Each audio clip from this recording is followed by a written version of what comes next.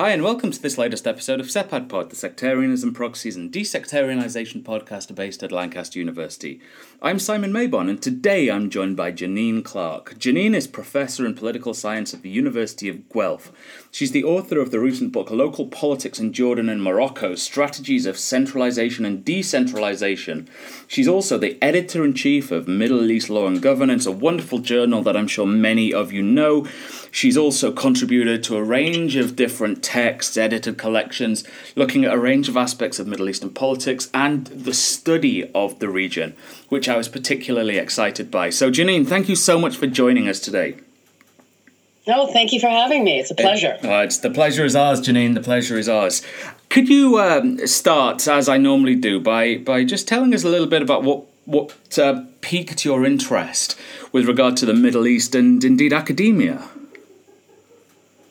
Oh, my goodness. I think academia is something I more or less fell into. Right, okay. I finished one degree and just didn't think it was enough, so did another. And the Middle East is quite simply a travel bug that got out of control. Okay. Traveled to the region and was just fascinated. So came back, continued into my grad school and decided this was now going to be what I wanted to study. Amazing. So it really was more serendipity than anything else. I love it. Where was the first place in the region that your travel bug took you to? Turkey. Okay. Several trips to Turkey, which I fell in love with. It was amazing. And that really changed everything. Okay. Yeah. And then from there, Egypt, etc. So you say it changed everything. How so? Did you have an idea of what you wanted to do before you visited Turkey, or it changed things intellectually? What do you mean by that? In terms of what I planned on doing, I was planning on specializing in Latin America. I'm not sure why anymore. And went to Turkey and started really questioning sort of all of that, sort of why I wanted to specialize in Latin America. And I think also that really began a lot of my interest in this relationship between religion and politics, which up till then I had not really given much thought. And I started, and eventually that led me to my early research was in my first book, and my PhD was on Islamism. Right. And starting with Egypt. Mm-hmm. So in many ways it changed a lot about how I looked at, my interests and how I looked at the world, etc. So what do you recall from that early trip to Turkey and the subsequent trips back there? What are your abiding memories of that time? Oh my goodness. I think now of course I realize these so-called revelations or insights I had then were really based on many stereotypes that I didn't know I had. Yeah, sure. Without a doubt. But I think it was how, at least at that point in time, or at least what I perceived, the seamless nature of what seemed to me religion, technology, what I sort of saw it as things that at that point in time, they were incongruent, someone being very religious and yet quote unquote modern, religious and, engaging in the so-called modern political system and modern technology.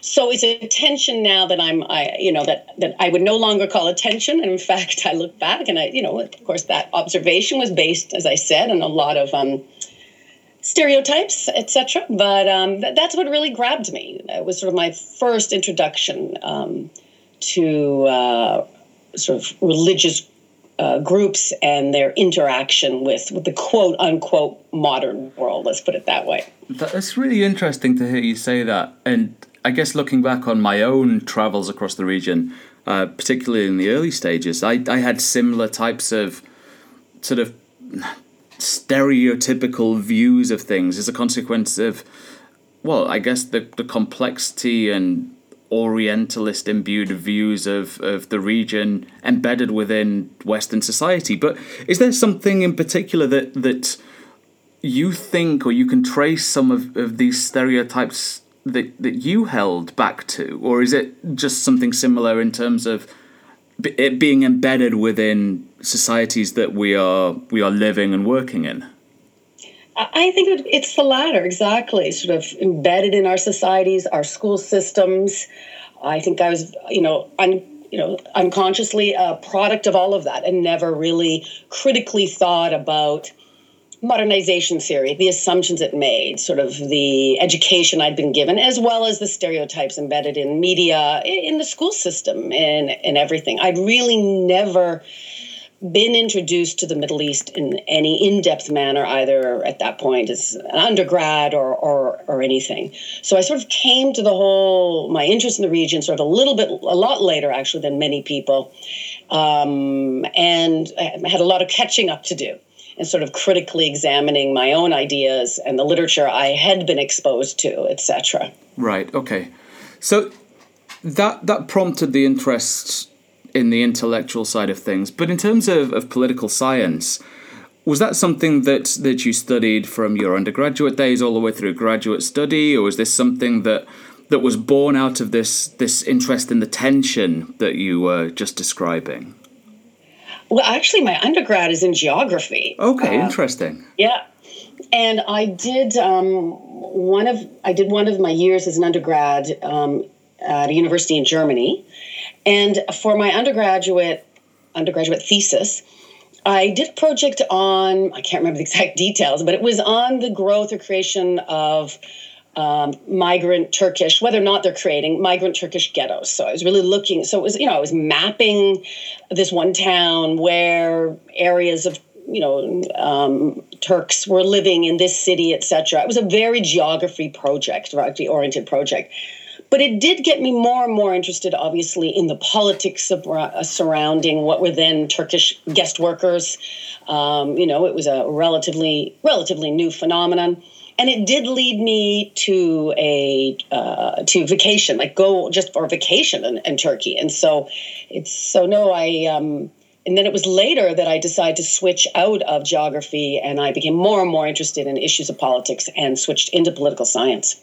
That's really interesting to hear. I think I'm maybe going the other way a little bit in terms of bringing in some of the human geography, at least, into my own work. But I think it's an interesting move. So onto the graduate studies then. Your PhD, you mentioned, was on Islamist movements. And was that focusing purely on Egypt or broader comparison? What was going on there?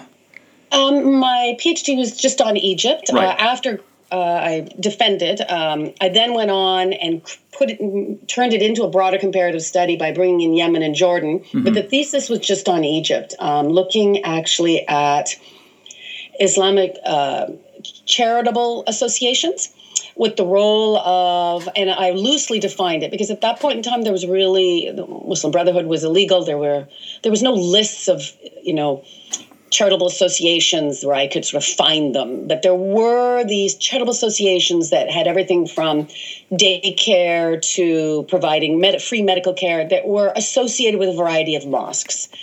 And I became really interested in these largely because, and ultimately my question was, what is the political significance of these charitable activities by Islamist groups?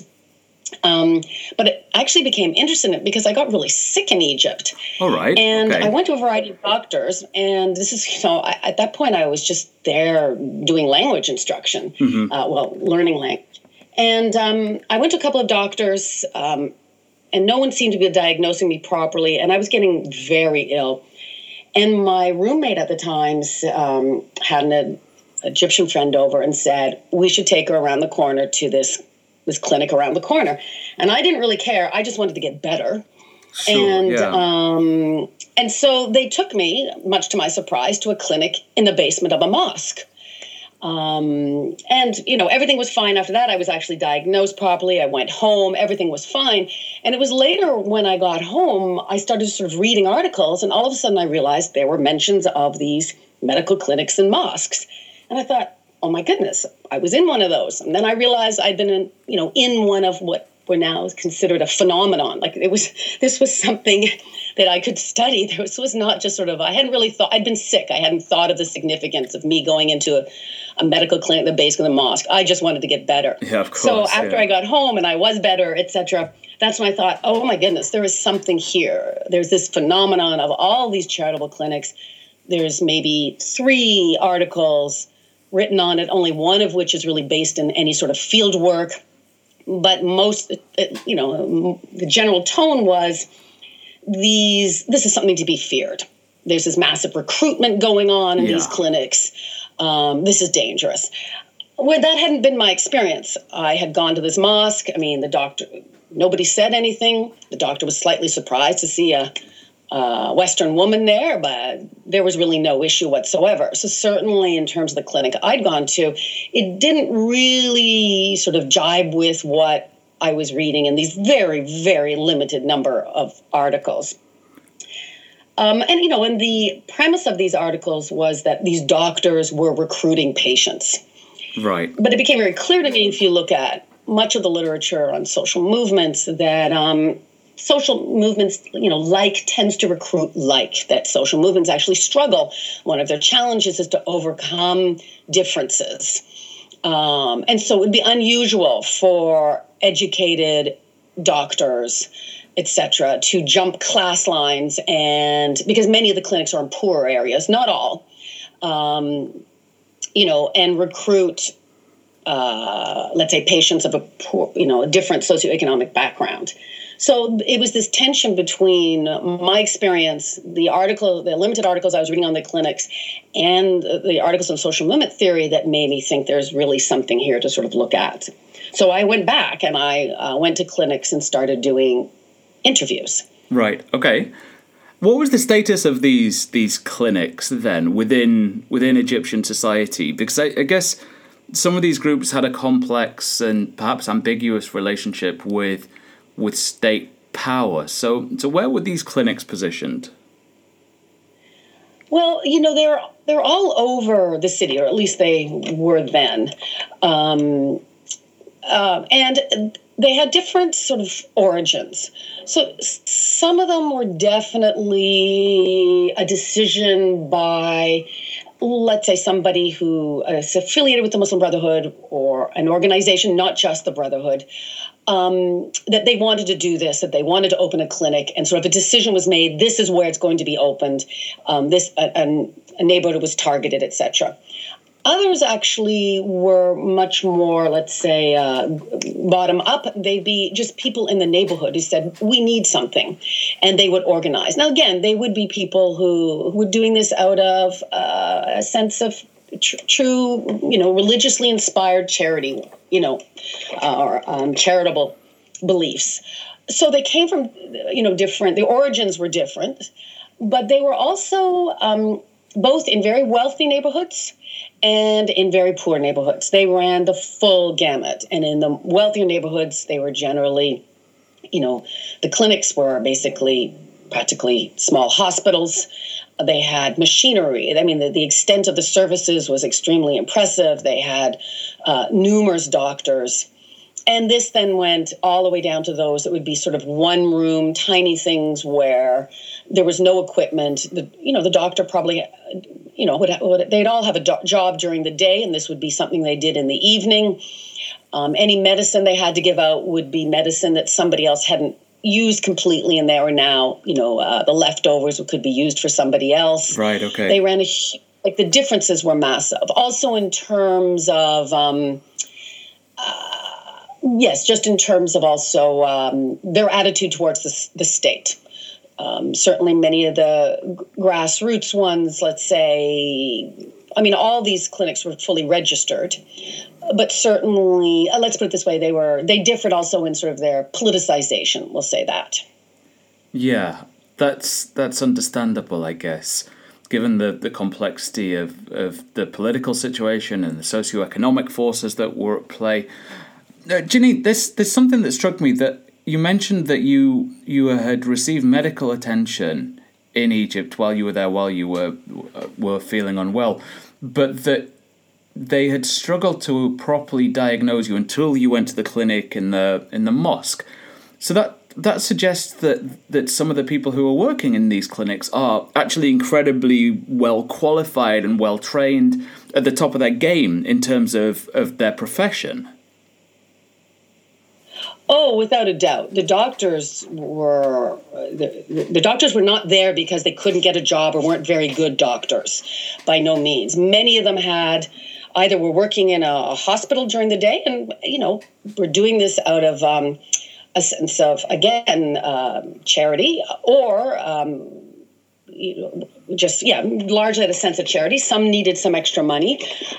Some had their own clinics. None of them were unemployed doctors or unemployable doctors. No, there was a very high degree of medical competency, for sure.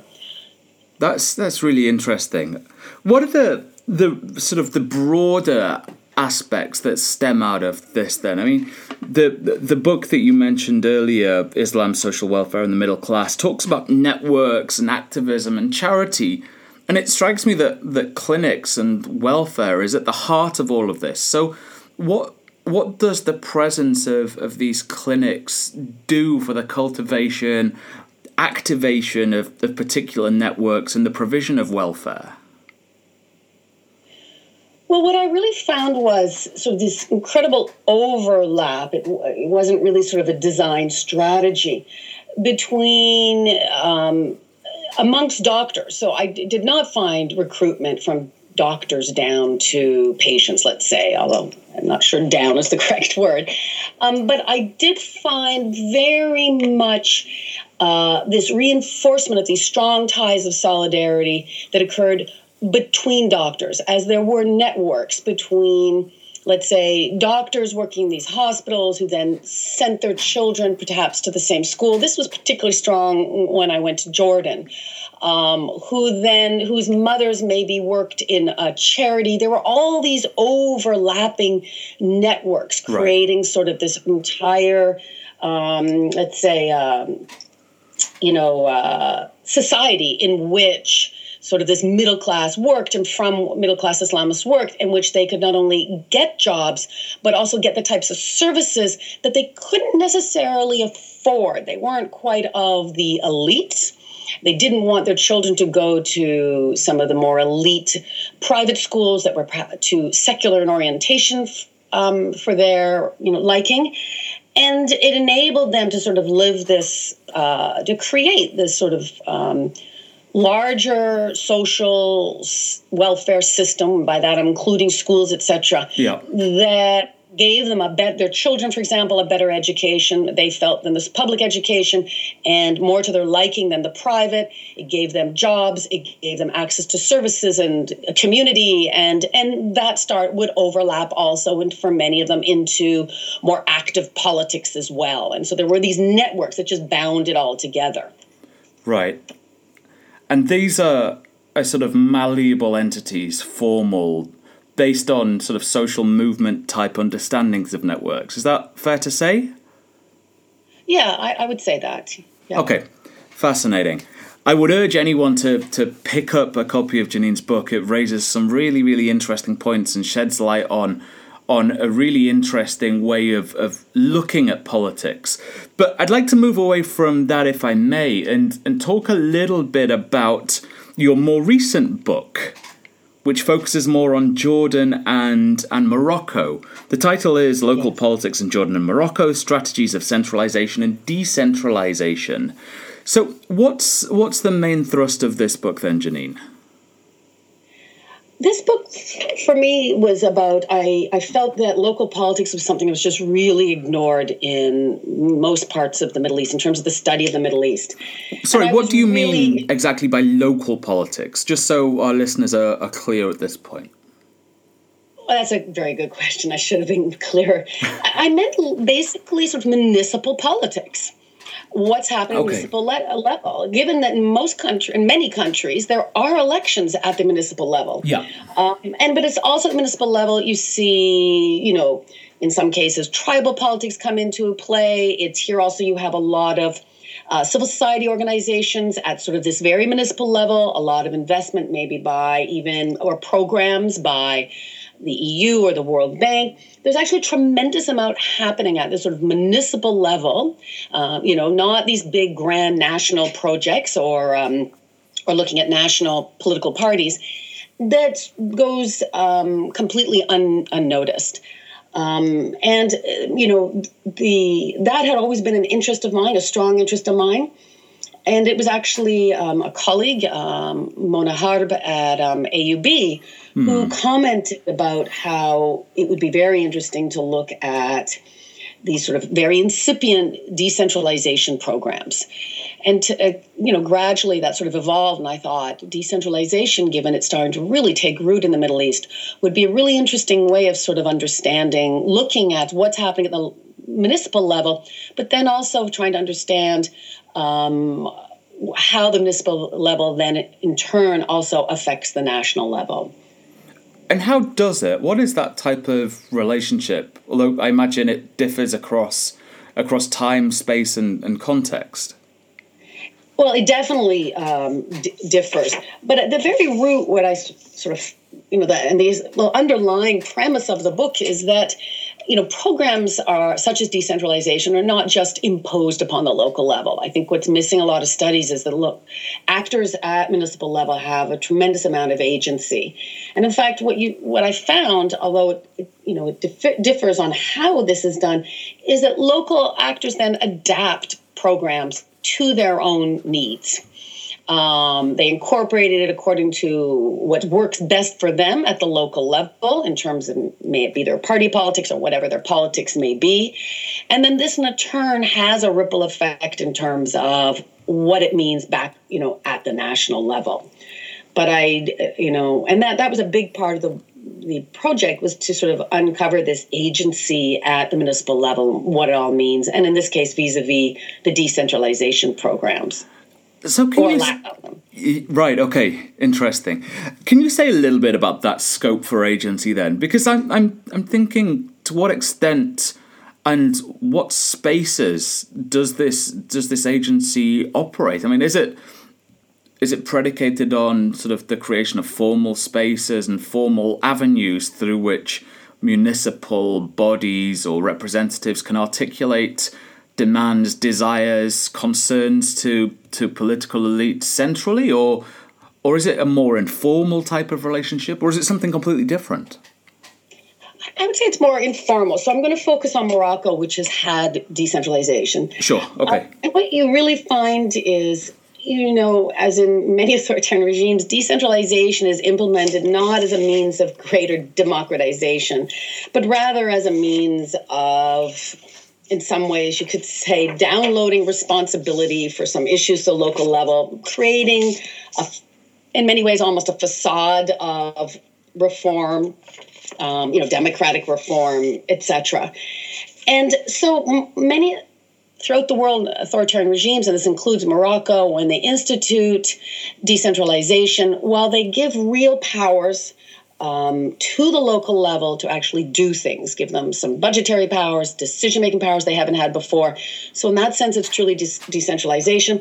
At the same time, for example, in the case of Morocco, the decentralization law is written with very, very vague terms. You surprised me. In order that, exactly, at any point, state actors at a higher level can really step in and take control. Right. There's still tremendous powers of, budgetary oversight. There's still quite a few powers that can be, and some of them are quite arbitrary, informal. A governor, for example, in Morocco has huge discretionary powers and may or may not choose to exert them. But at the local level, so what you find is at the local level that actors who have traditionally sort of benefited from these chains of patron clientelism, their political parties are sort of inside the system, have benefited from patronage, etc., are very much able to take advantage of the vagueness, of the municipal charter and basically continue business as usual, in the sense that, for example, the municipal charter gives tremendous powers to, I shouldn't say tremendous, but it creates opportunities for civil society actors to become involved in decision making. So committees are meant to be set up of civil society actors. They are supposed to have the ability to have input into the creation of local development plans, etc. But all of this is very vague, and there's no rules set up. So in places where we see tremendous patronage and these, I should say, patron-clientel ties, we see a lot of the patrons just simply open up an NGO. So they're They've been elected as a municipal councillor, and there they have the hat on as a municipal councillor. But then they sit on the Council for Civil Society, but now they put on their hat that they're, an NGO, a head of an NGO. They're also on the committee that votes as to who's going to get funding, which NGO is going to get funding. And there's no rules that really about these sort of conflicts of interest, what we would call them. So decentralization enabled a lot of the pro-regime parties that have relied tremendously on patron clientelism to stay in power to continue to do so. At the same time, what I found, let's say the Islamists, the PJD, the Party for Justice and Development, it had never been on the inside of the system. It did not sort of run on patron clientelism at the local level. And the charter, actually, the municipal charter, gave it actually the leverage to take advantage of actually the spirit of decentralization, to argue we are the ones that are truly going to implement what the charter is meant to do. Mm-hmm. So they started working with civil society organizations and saying, if you elect us, we will make sure you are on a proper civil society committee. You will have a voice in decision making. And so the PJD at the local level enacted a variety of strategies to sort of to build the trust with other civil society actors, non-Islamist civil society actors, and all based on we are going to take advantage of this new charter as it's intended in spirit.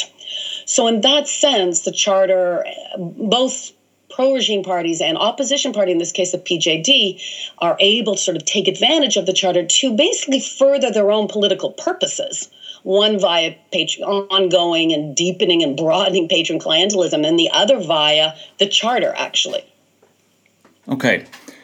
The point about the spirit of decentralization is fascinating to me, and it strikes me that it's one of those ambiguous, amorphous terms that can mean whatever the actor involved wants it to mean. Is that appropriate? Well, I think what I meant by that was the idea, if we look at the World Bank, etc., is that decentralization is meant to not only ensure that actors get equitable access. Well, it's meant to ensure that actors get equitable access to services. Sure. And the way it's meant to ensure it is that actors all get a voice in the decision making. So decentralization is not just about bringing decision making down to lower levels. The idea being the closer you are to the actors receiving the services, the more you're going to be able to give better services because you understand their needs. Yeah. But it's also about, let's say, more horizontally bringing civil society actors, as I said, into decision-making through various committees, etc. So that's what I meant by the spirit of it. The spirit is there's supposed to be greater democratization, more equitable services, greater voice for civil society. And this is what the PJD is able to capitalize on and take advantage of by implementing that in its spirit. And that helped it get elected. Whereas it's not that part that's of very much interest to a lot of the pro-regime parties that are based in patron clientelism. But what they find is that the vagueness of the charter enables them to take advantage of these committees, et cetera, and further their goals. Sure. Okay, that makes a lot of sense. Thank you. Janine, we're running out of time, but if I may, I'd just like to touch on the collection that you worked on with Francesco Cavatorta on research methods, which I think is incredibly important, incredibly valuable. It's something that I use at various points with students of mine.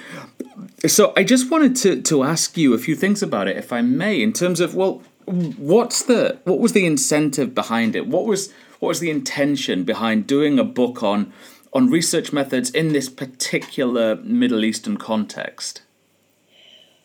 Well, actually, I think, the incentive was twofold from my perspective. One was I've been teaching a course on qualitative methods for a while at my university. And one of the things I've noticed for years and years is that, most textbooks are very good at telling you how you should do things. The reality is, once you're in the field, you encounter all sorts of situations, obstacles, etc. That mean you can't really, it's very difficult to implement field research methods in the textbook fashion. So for a long time in class, I would bring in other faculty members and guest speakers to talk about their own field research, but would ask them to stress the problems they had, the difficulties they had, and how they overcame them. So that was really, at least from my perspective, a really important aspect I wanted to bring out in the book. And we decided, although I think the book speaks to anybody doing field research, we decided to stick with the Middle East, which is both our areas, obviously, of specialization, largely because we felt there were some issues. It was the audience we know best, and we felt there might be some particular issues that were potentially unique to the Middle East, although in many cases, once the chapters were written, we found out they weren't, that people could benefit from. Sure. So that's why we set up the book. The first section was set up in terms of contexts. We asked people to write specific chapters on contexts that we felt might be particularly unique or of interest, whether it be research under, Palestinian occupation, or religious contexts, Saudi Arabia, Iran, etc. And then the second section, although they obviously speak to each other, was strictly people were asked to write about a specific method. And then the third section, we asked people to write about specific ethical issues they'd encountered. Well, I must thank you for pulling it together, because I think it's such a useful and important text. So thank you to you both for doing it. Thank you very much. And I applaud the spirit of focusing on the challenges, because I think it's, even in your lectures and in the book, this sense that early career scholars who go and do field work think that their more senior colleagues have got it nailed, they know exactly what to do, they don't ever have any issues, and that they're the only ones who hit hurdles in the field. And I think this is such an important myth to debunk. Yeah, and I have to give so much credit to all the people who contributed to the book, because it's very hard to write about the problems you have. We're not trained to do that. Yeah. And so there were a lot of people that had to say, what do you mean I have to write about everything I've done wrong? So I have to really applaud everybody. It was really an enjoyable process, but I think everybody really learned a lot from it. Well, I certainly have done, and I know that many others have as well. So thank you.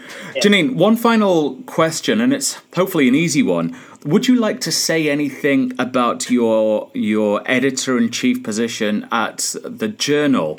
Is there anything that you'd like anyone to know about the Journal, given that you're relatively new in post, and while people may know the Journal for the excellent work that it publishes, is there anything that you'd like to share while you have this albeit small platform, but a platform nonetheless?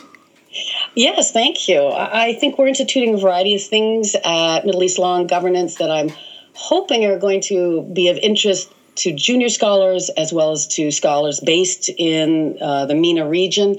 By introducing a variety of different ways people can contribute. We're introducing case commentaries. These are shorter articles that revolve around a legal decision. We're introducing field notes. Melga's always had field notes, and they were notes about the state of the field of Middle East studies. We've now expanded that it could be notes from the field, observations, or it can be notes on field work. So these are both I think, easier ways for maybe junior scholars to have access to publication and of interest to others. And in addition to special issues, which the journal's always had, we're now introducing roundtables, which are really sort of smaller special issues. The articles are half the length, but still revolving around one topic. So we're trying to make the journal very flexible in terms of the types of submissions that can attract a variety of scholars and scholarship. Amazing. And if anyone has any questions or they want to clarify anything, then they should just get in touch with you? Definitely. Just email me, or that would be great, at jclark@uoguelph.ca. Fantastic. Well, Janine, thank you so much for talking with us today. It's been an absolute pleasure. I've thoroughly enjoyed it. As always, I've learned a great deal. So thank you. It's been an absolute honour. Thank you so much. This has been great. Thank you. Thanks, Janine. And as always, thanks for listening. Until next time.